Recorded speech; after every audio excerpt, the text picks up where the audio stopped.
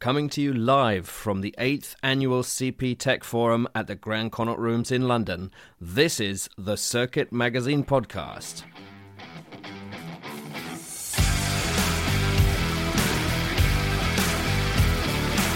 Welcome to the Circuit Magazine, the number one source of information on protection matters, the industry-leading magazine for all security professionals who want to stay ahead of the game.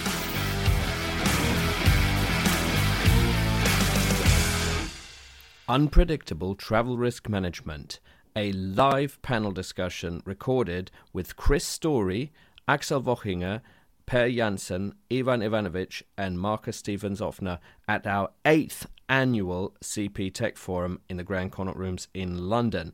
This is a special edition of the Circuit Magazine podcast where we thought, let's bring one of the most exciting topics to life for you, the Circuit Magazine listeners, who either have just attended the forum or have yet to go, but would love to get a slice of the action. We were delighted to welcome Chris Story over here, along, of course, with Chuck Randolph, most famous for Conversations in Close Protection, running the whole Close Protection conference in Vegas, and, of course, being on our podcast before. And it was a great pleasure to see so many of you attend this year's event. We had more attendees than we've ever had before, but also more internationals from a lot of countries. And also, listeners of the podcast, thank you for approaching us and saying, well, that you enjoyed it. And yes, you had ideas for new content, but it was wonderful to get that feedback. We're bringing you a recording directly from the conference, focusing on the evolution of travel risk management, whether or not it was ever predictable. Does it make sense to talk about unpredictable travel risk management? What are we going to do about it? And will tech help us? I'm thrilled that so many people made it for the 8th iteration of the forum. I don't think I could envisage it being this big and this popular 8 years ago when we started it.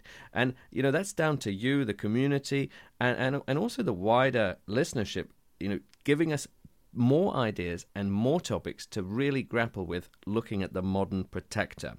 This year, we included more end customers of protectors. We included corporate entities. We included private security, TSCM. But we added topics, including this unpredictability in travel risk management, which, yes, it's a little bit high level. But I think before we start our advanced work or our policies for international travel, we have to really assess today what are safe, quote-unquote, countries, what are not, what are good operating procedures in one country, but maybe not another, how are our own internal biases going to affect the type of work we're prepared to commit in a different place. And I think that is really key. And so having someone from Mexico, someone from the States, someone from Sweden, someone from Germany, I think that really, really makes a difference to give an international flavor. But don't just take my word for it. John and Sean and I were all in the audience for this excellent session. Let's welcome to the podcast the live recording from Chris Story and his excellent panel on unpredictable travel risk management.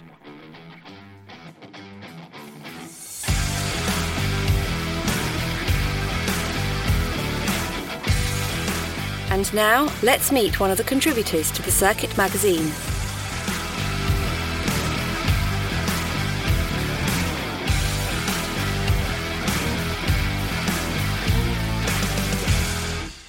Obviously, this being the 8th Annual CPTF Forum, we do have a slant towards tech, but there are wider questions which we can sort of apply everything to, the question of modernization. So, I am very pleased to welcome Chris Story, Director of Risk Intelligence and Consulting at Triumph Protection Group, and our wonderful panelists, Axel Wochinger, CEO of the Result Group, Per Janssen, Risk Advisor and Executive Protection Specialist, EXEC, Marcus Stevens-Offner as himself, and Ivan Ivanovic, Vice President, Strategic Services, WSO. And we're going to talk unpredictable travel risk management. I will leave you in Chris Story's capable hands. Thanks, Phelan. Appreciate you.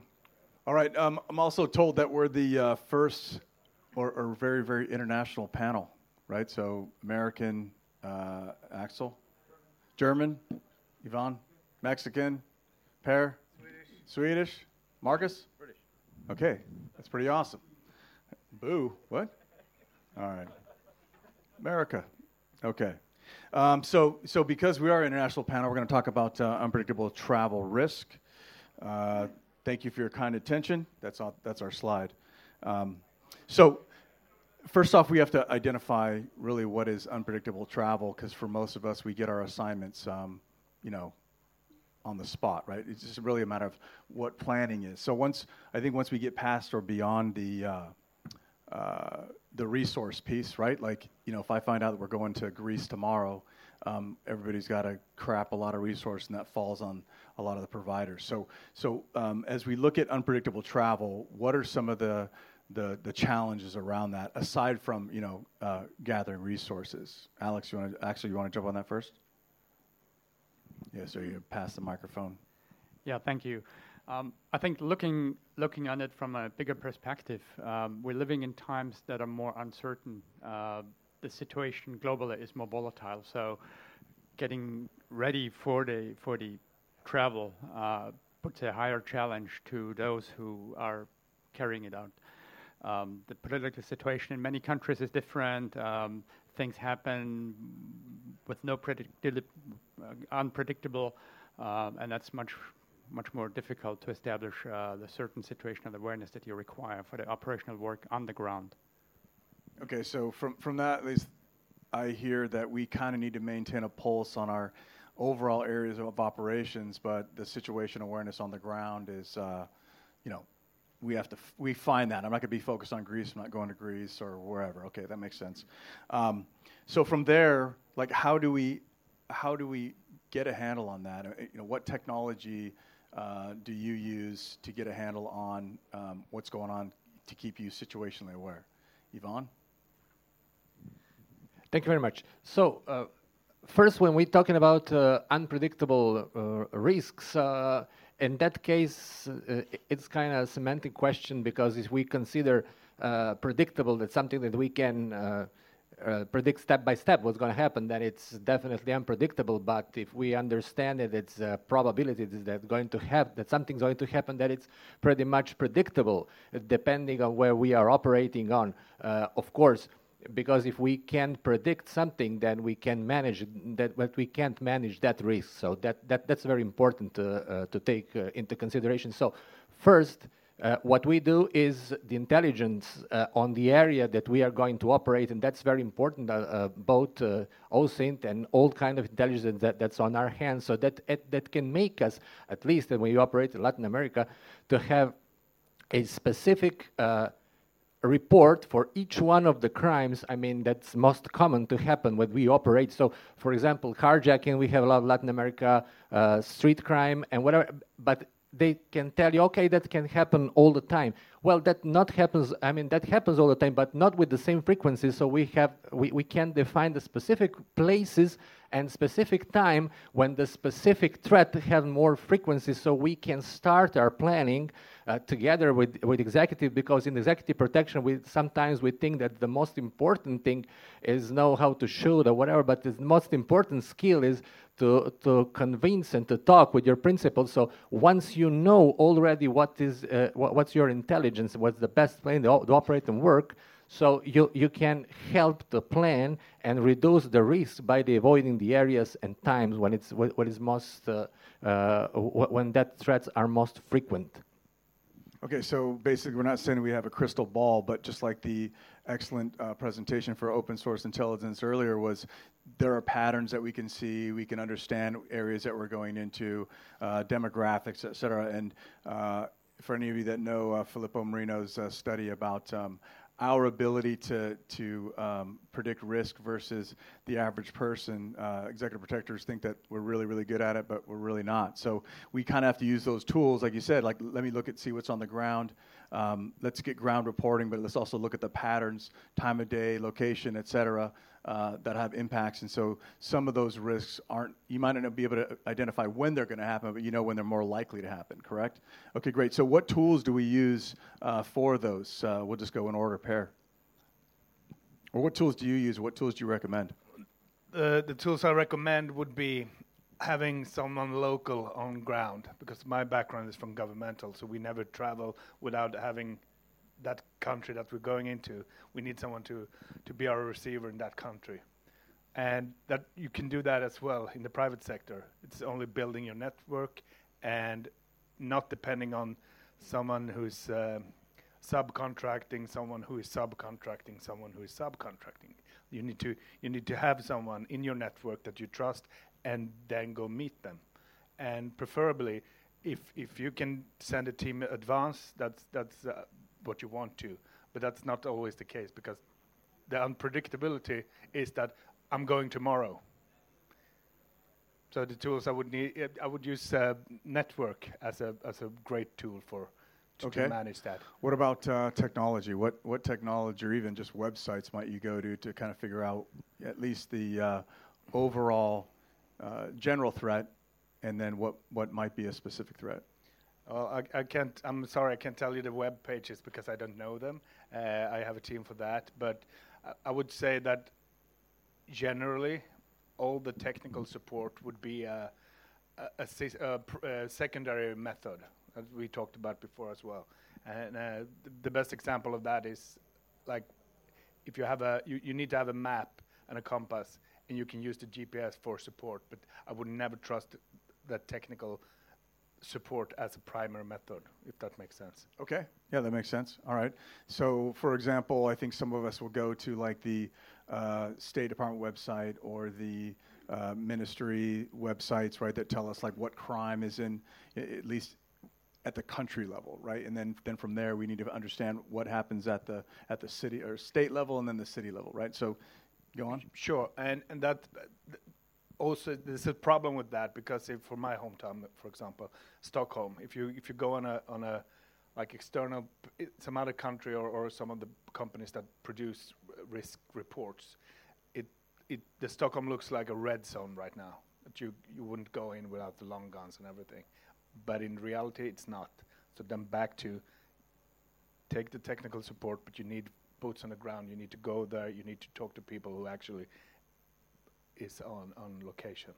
That's okay, and I think it's important to note too that most of those, when they use their risk score, the highest level threat becomes the whole threat for the country, right? And so then our executives that we support are saying, no, you're overreacting to this, and that's one of the things that we're held accountable to go, like, yep, scariest environment imaginable, we can't go, and the on the ground reporting helps us out. And I think it works two ways as well. Is that on the ground reporting can tell you, no, it's not a war zone. It's a war zone in this one place, because we're getting crazy news reports, right? There's thousands of people here, and there's like 6 people behind them, picketing or whatever the case is. So that helps verify. That actually happened in Davos last week. We got it like intel that was almost a riot, and like 4 people, were there. Job security. Okay, great. So Marcus, any other tools aside from people on the ground and the government websites? So how do we get more clarity about what we can try to predict from a travel perspective? I just want to start by saying we're embracing some real beard diversity here on this panel here. We've got clean shaven over there, and we've got the beard squad here. So so, and yourself. As don't want to go over old ground, but as has been said, so you can get an overview of what's happening in the country. But the thing you always narrow down is, okay, what's being reported and what is actually happening on the ground. So you can go on there and you can say, right, you can do an incident trawl. So I've used Control Risk Court. Yeah, it's a subscription, but there's a lot of free platforms out there. CI World Factbook, FCO. Quick word on the FCO. Not too sure if it's State Department as well. If they receive a threat, they have to legally put it on their site for that country. So it's worth noting. By law, the British government, if they learn of a threat, goes on their website. So stay on top of that one. But you can also go Lonely Planet Guide. There's a sea of information out of it. It's how you cherry pick it. Do a broad sweep. Get a good picture. But once again, and it's a thing that's happened throughout my career, what someone says, sat in an office in DC or sat in an office in London saying you got to do this, that, and the other, go to the ground source. And again, the media, unfortunately, we'll paint a picture. You're talking about Davos. I can go back, it's a few years old now, Hong Kong.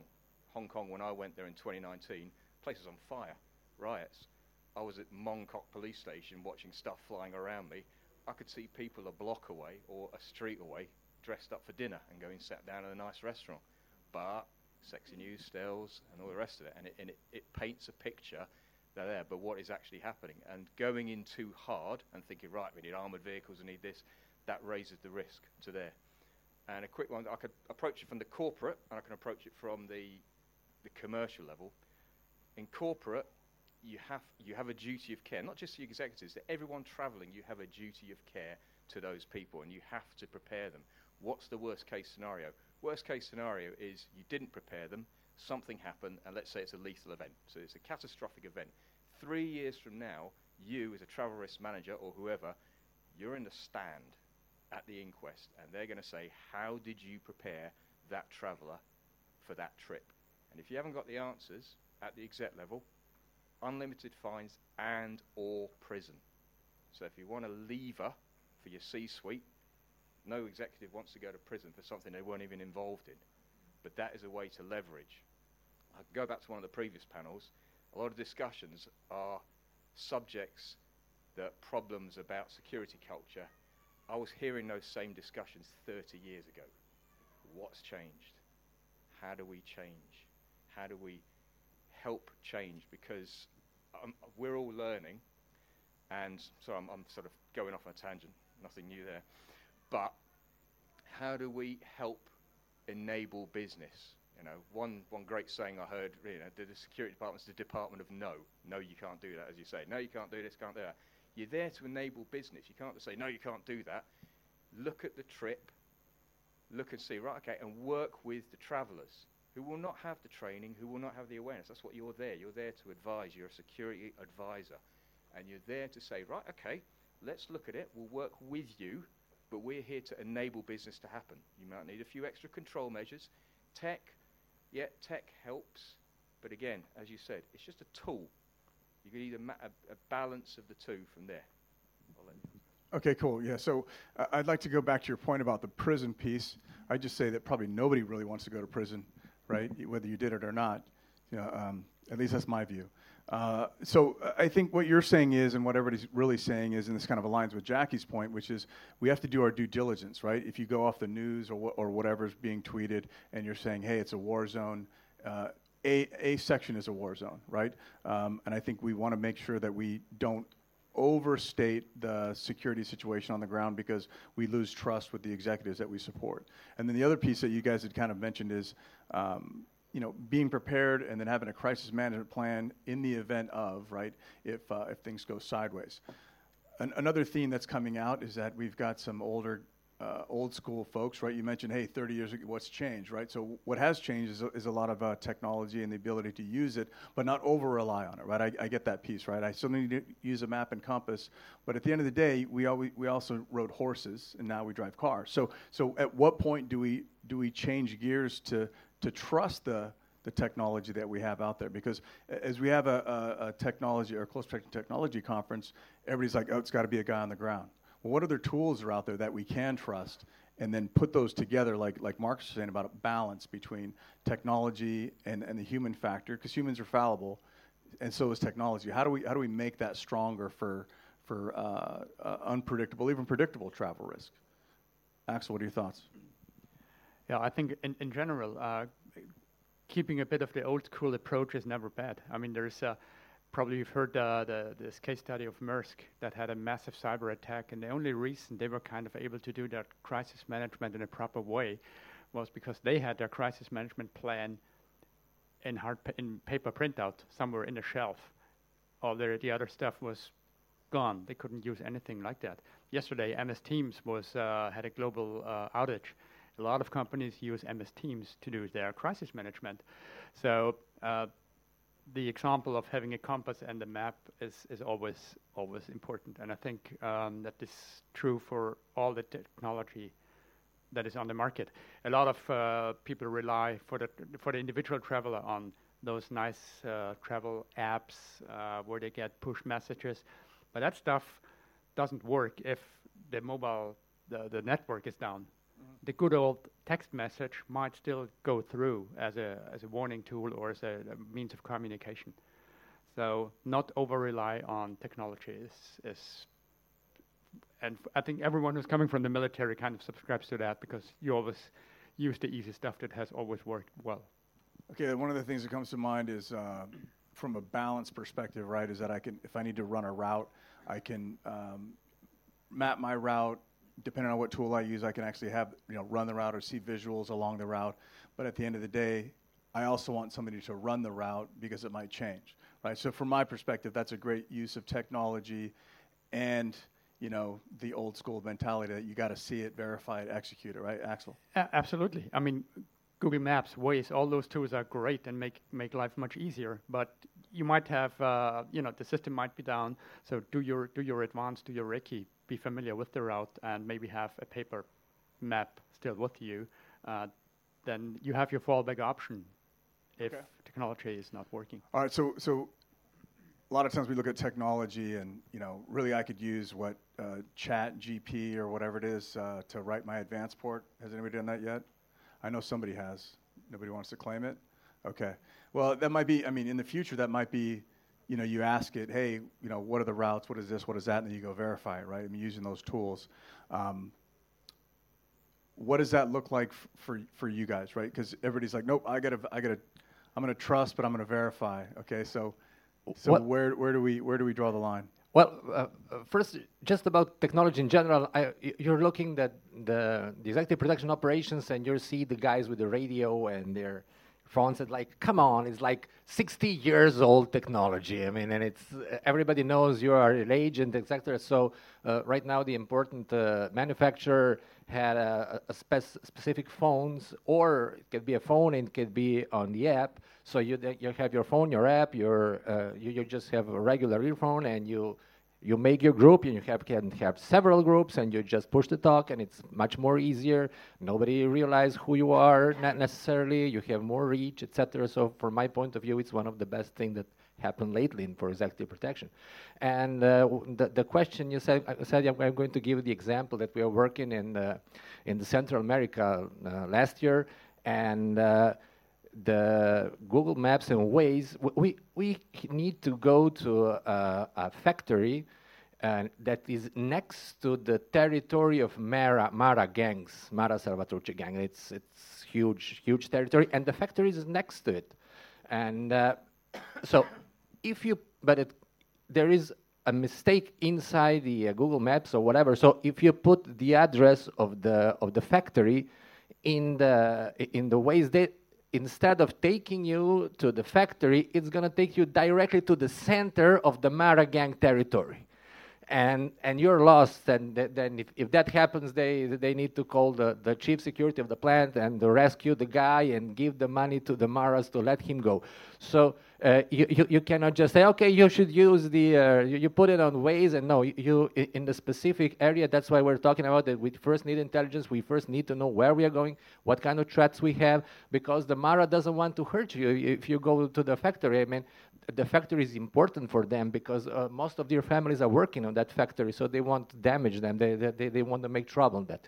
But nevertheless, if you just run into, then you're lost. So that's the important. We need to know where we are going, how to operate. We check it, but we need to do the advance and the balance, both the technology, the operations, and our knowledge on the ground. Sorry for stealing the time. Yeah, so there's another theme that's coming here, is that strategically maybe we use intelligence tools, open source intelligence, other tools, paid tools, free tools.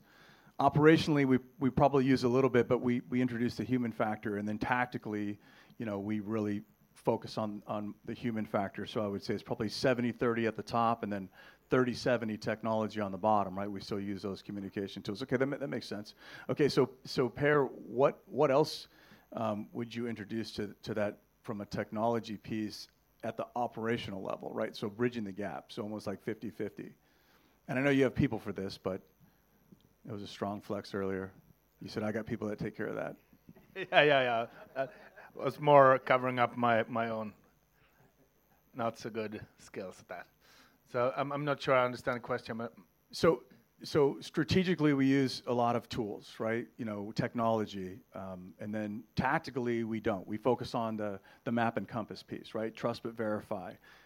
But the middle ground, operationally, is you're managing your teams or multiple teams, right? Whether in a corporation or a provider, what tools can we use for travel, or what tools do you use? Like, for example, tracking tail numbers. I can know what teams are in the air. Tracking flights, what teams are in the air, which teams are on the ground. I can use my phone, right, to film routes, right? And then if a route's change, I can add to that databases, all these things, resources for the tactical teams to draw from. So what other tools from a travel perspective do you use, or are you aware of, or that you're not aware of that you need, which I think would be important as well? I understand. Yeah, so things that we do use, of course, is the standard communication things. We use the encrypted apps, Signal or WhatsApp and stuff like that. What we use a lot when we are in an area that we are not familiar with, we use What 3 Words, which is a great mapping to share positions and things like that. If you haven't seen it, check it out. It's really good. It's free. And also for comms, we tend to be, we have been using phones for comms, but it's a mess, even if you have the apps, because there's a lot of things happening especially if you're a team leader. There's different types of apps for communication, and someone tries to call you, and you are at the same time trying to talk radio. So we tend to go back to radio again. Just the hybrid ones with both 4G and UHF, which were really good. We tried them like last week, and they work really fine. And the earpieces now are so small, so you can choose, because sometimes you want to show that you have an earpiece. That's part of the tactics, that you need to show force. And sometimes you don't want anyone to see, and that's possible as well. With the new radios, you can use iPhone earpieces and whatnot. So that's probably the most we do for positioning and communication. That's the most like technology things we use on the ground. But I also want to, if I can deviate a bit, on preparations, there's a lot of things. We talk about equipment, technical support, intel, and everything, but we need to remember that people that we need to put on the ground are the most important resource, and they need to be trained. And that's something that, I had a discussion earlier today with former colleagues, and that is something I can see from like private sector to government, is that governmental are always like training, because they don't have to worry about it's not a business for them, it's just a job. And for the private sector, we need to do a good job so we be able to like earn money, but we also need to be at a level of proficiency where we also put, that's what we try to do. We try to have people that are trained, because when something happens, I would rather rely on people's skills than equipment or technology. Again, I'm that guy. Sorry. No problem.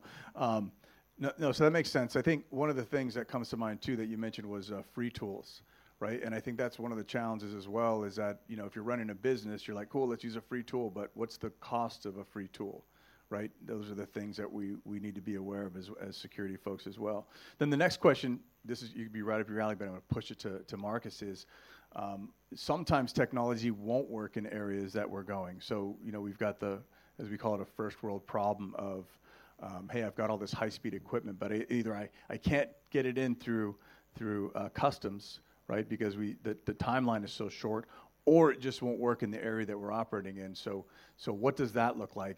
Have you ever been hindered by your technology and it just becomes dead weight? I think the security industry and security professionals have a bit of an issue. Is you need to go to the granular level. Who's my end user? Is my end user a security professional? Are they an intelligence officer? Are they that? Or are they a 21-year-old graduate on their first trip abroad? Yeah? Because that's the person at the sharp end. So either you're an advisor. If they've got a team with them, okay, fine.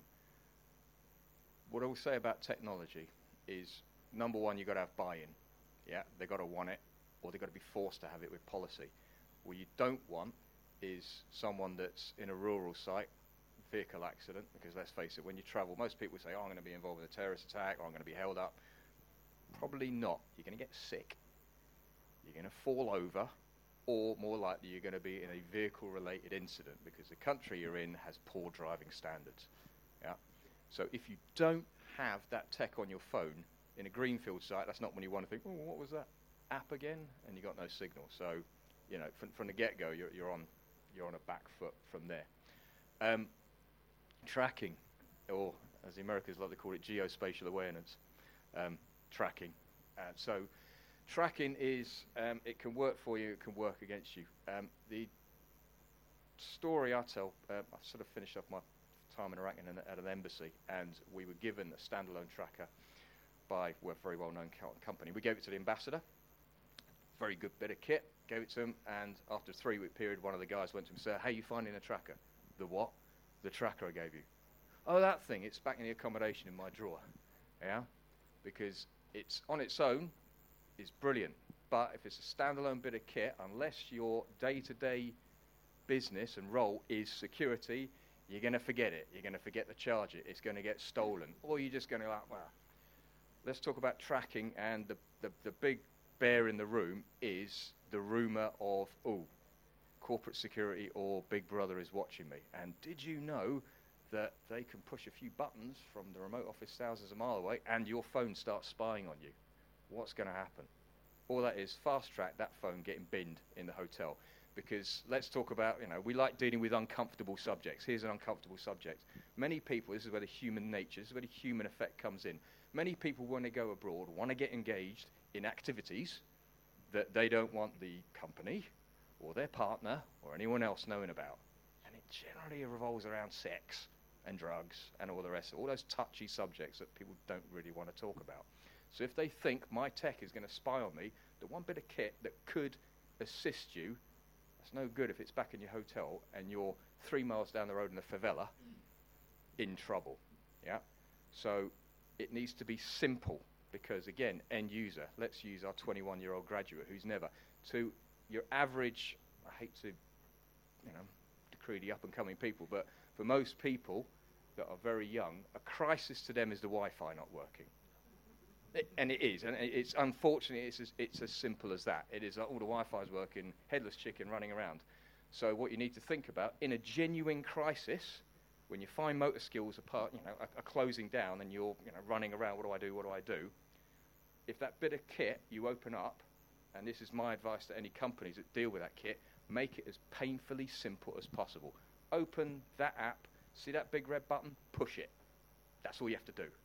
Yeah, it will go to a GSOC, phone will ring, then we start the process. With the knowledge that only goes so far. I don't know how many sort of professional kidnap gangs that are going to let you keep your phone. First thing, that's, you're stripped naked, they're doing a search for anything hidden. Quick one on, you mentioned the customs.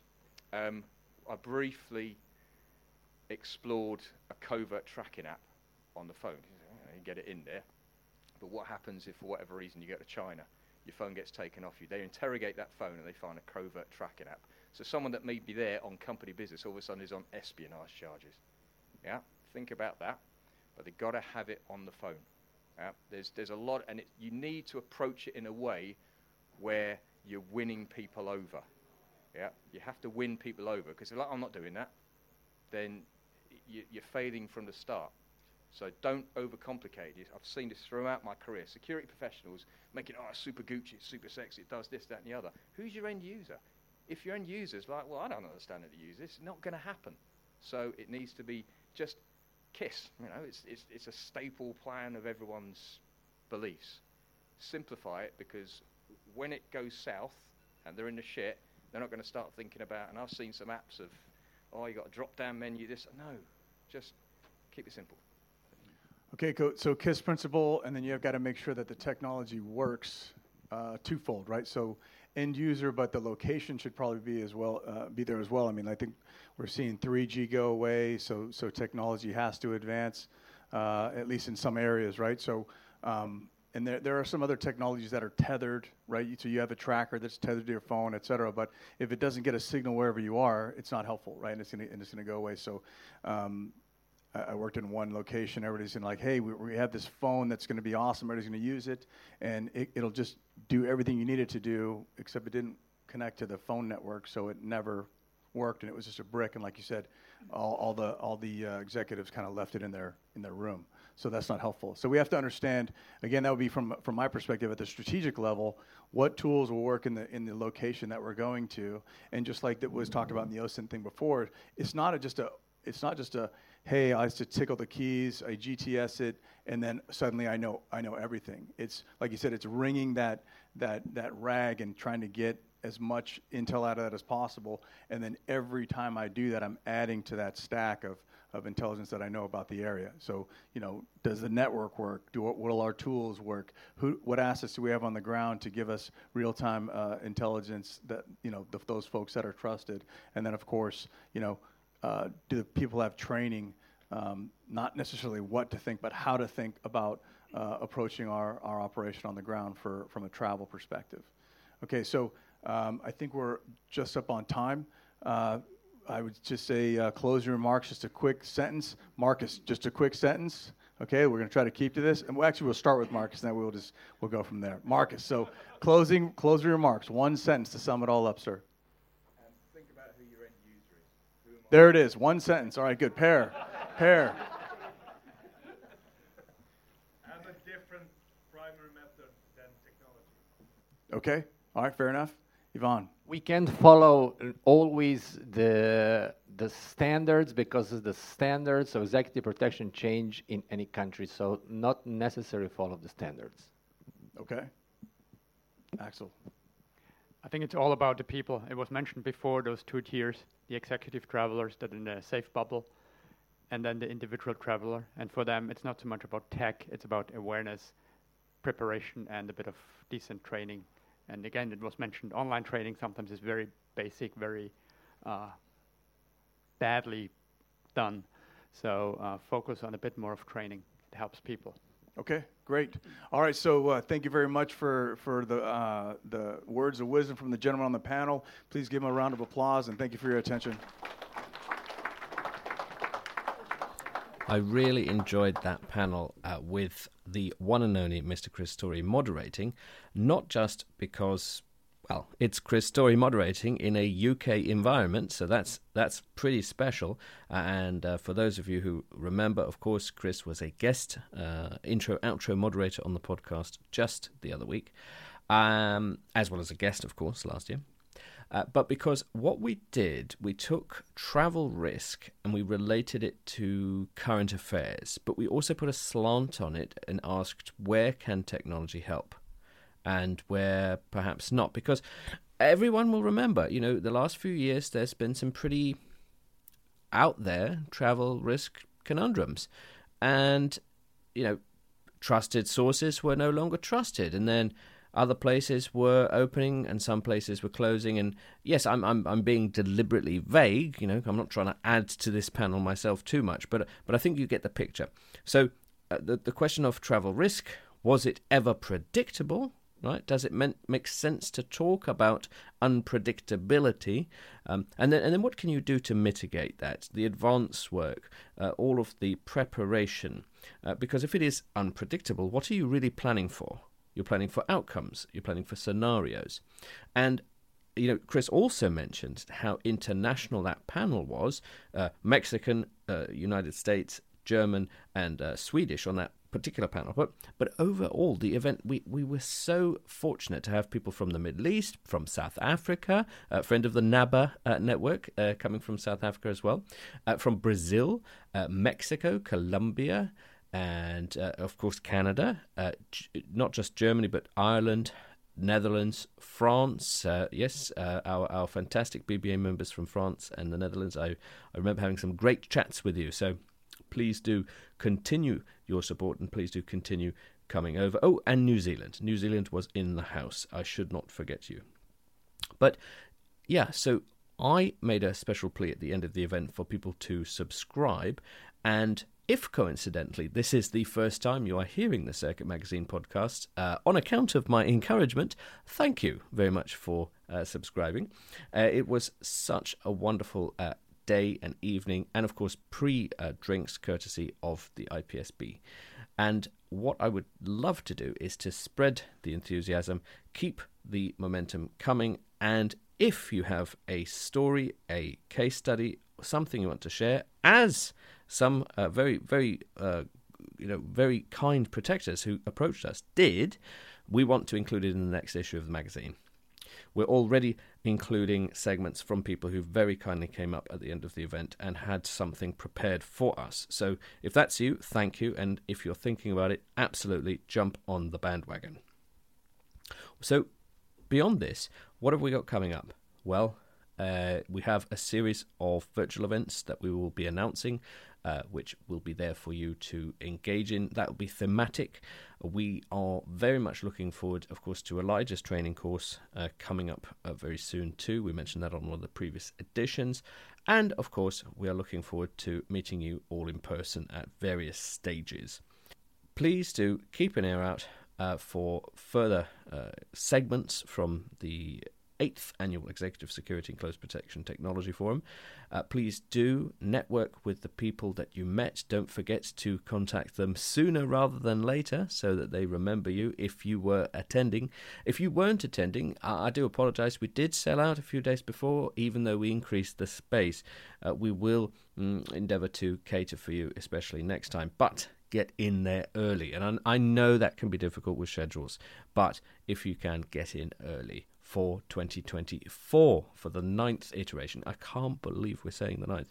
Big thank you to the supporters of the event, and of course our long-standing chairman, Mr. Mike O'Neill, Managing Director, Optimal Risk, who is a big friend of the magazine and the association as well.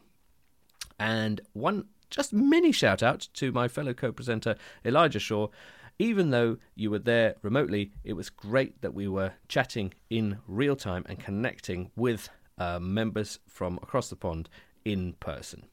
And of course, because of this segment, thank you very much to Chris Story, Conversations in Close Protection, IPSB, and our fantastic panel, Axel, Ivar, Per, and of course, Marcus.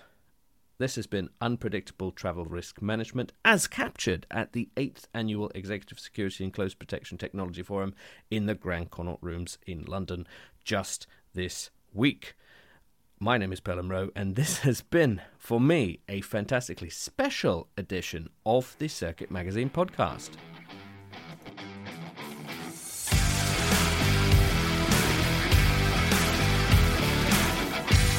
You have been listening to the Circuit Magazine podcast. Be sure to subscribe and be sure to not miss an episode.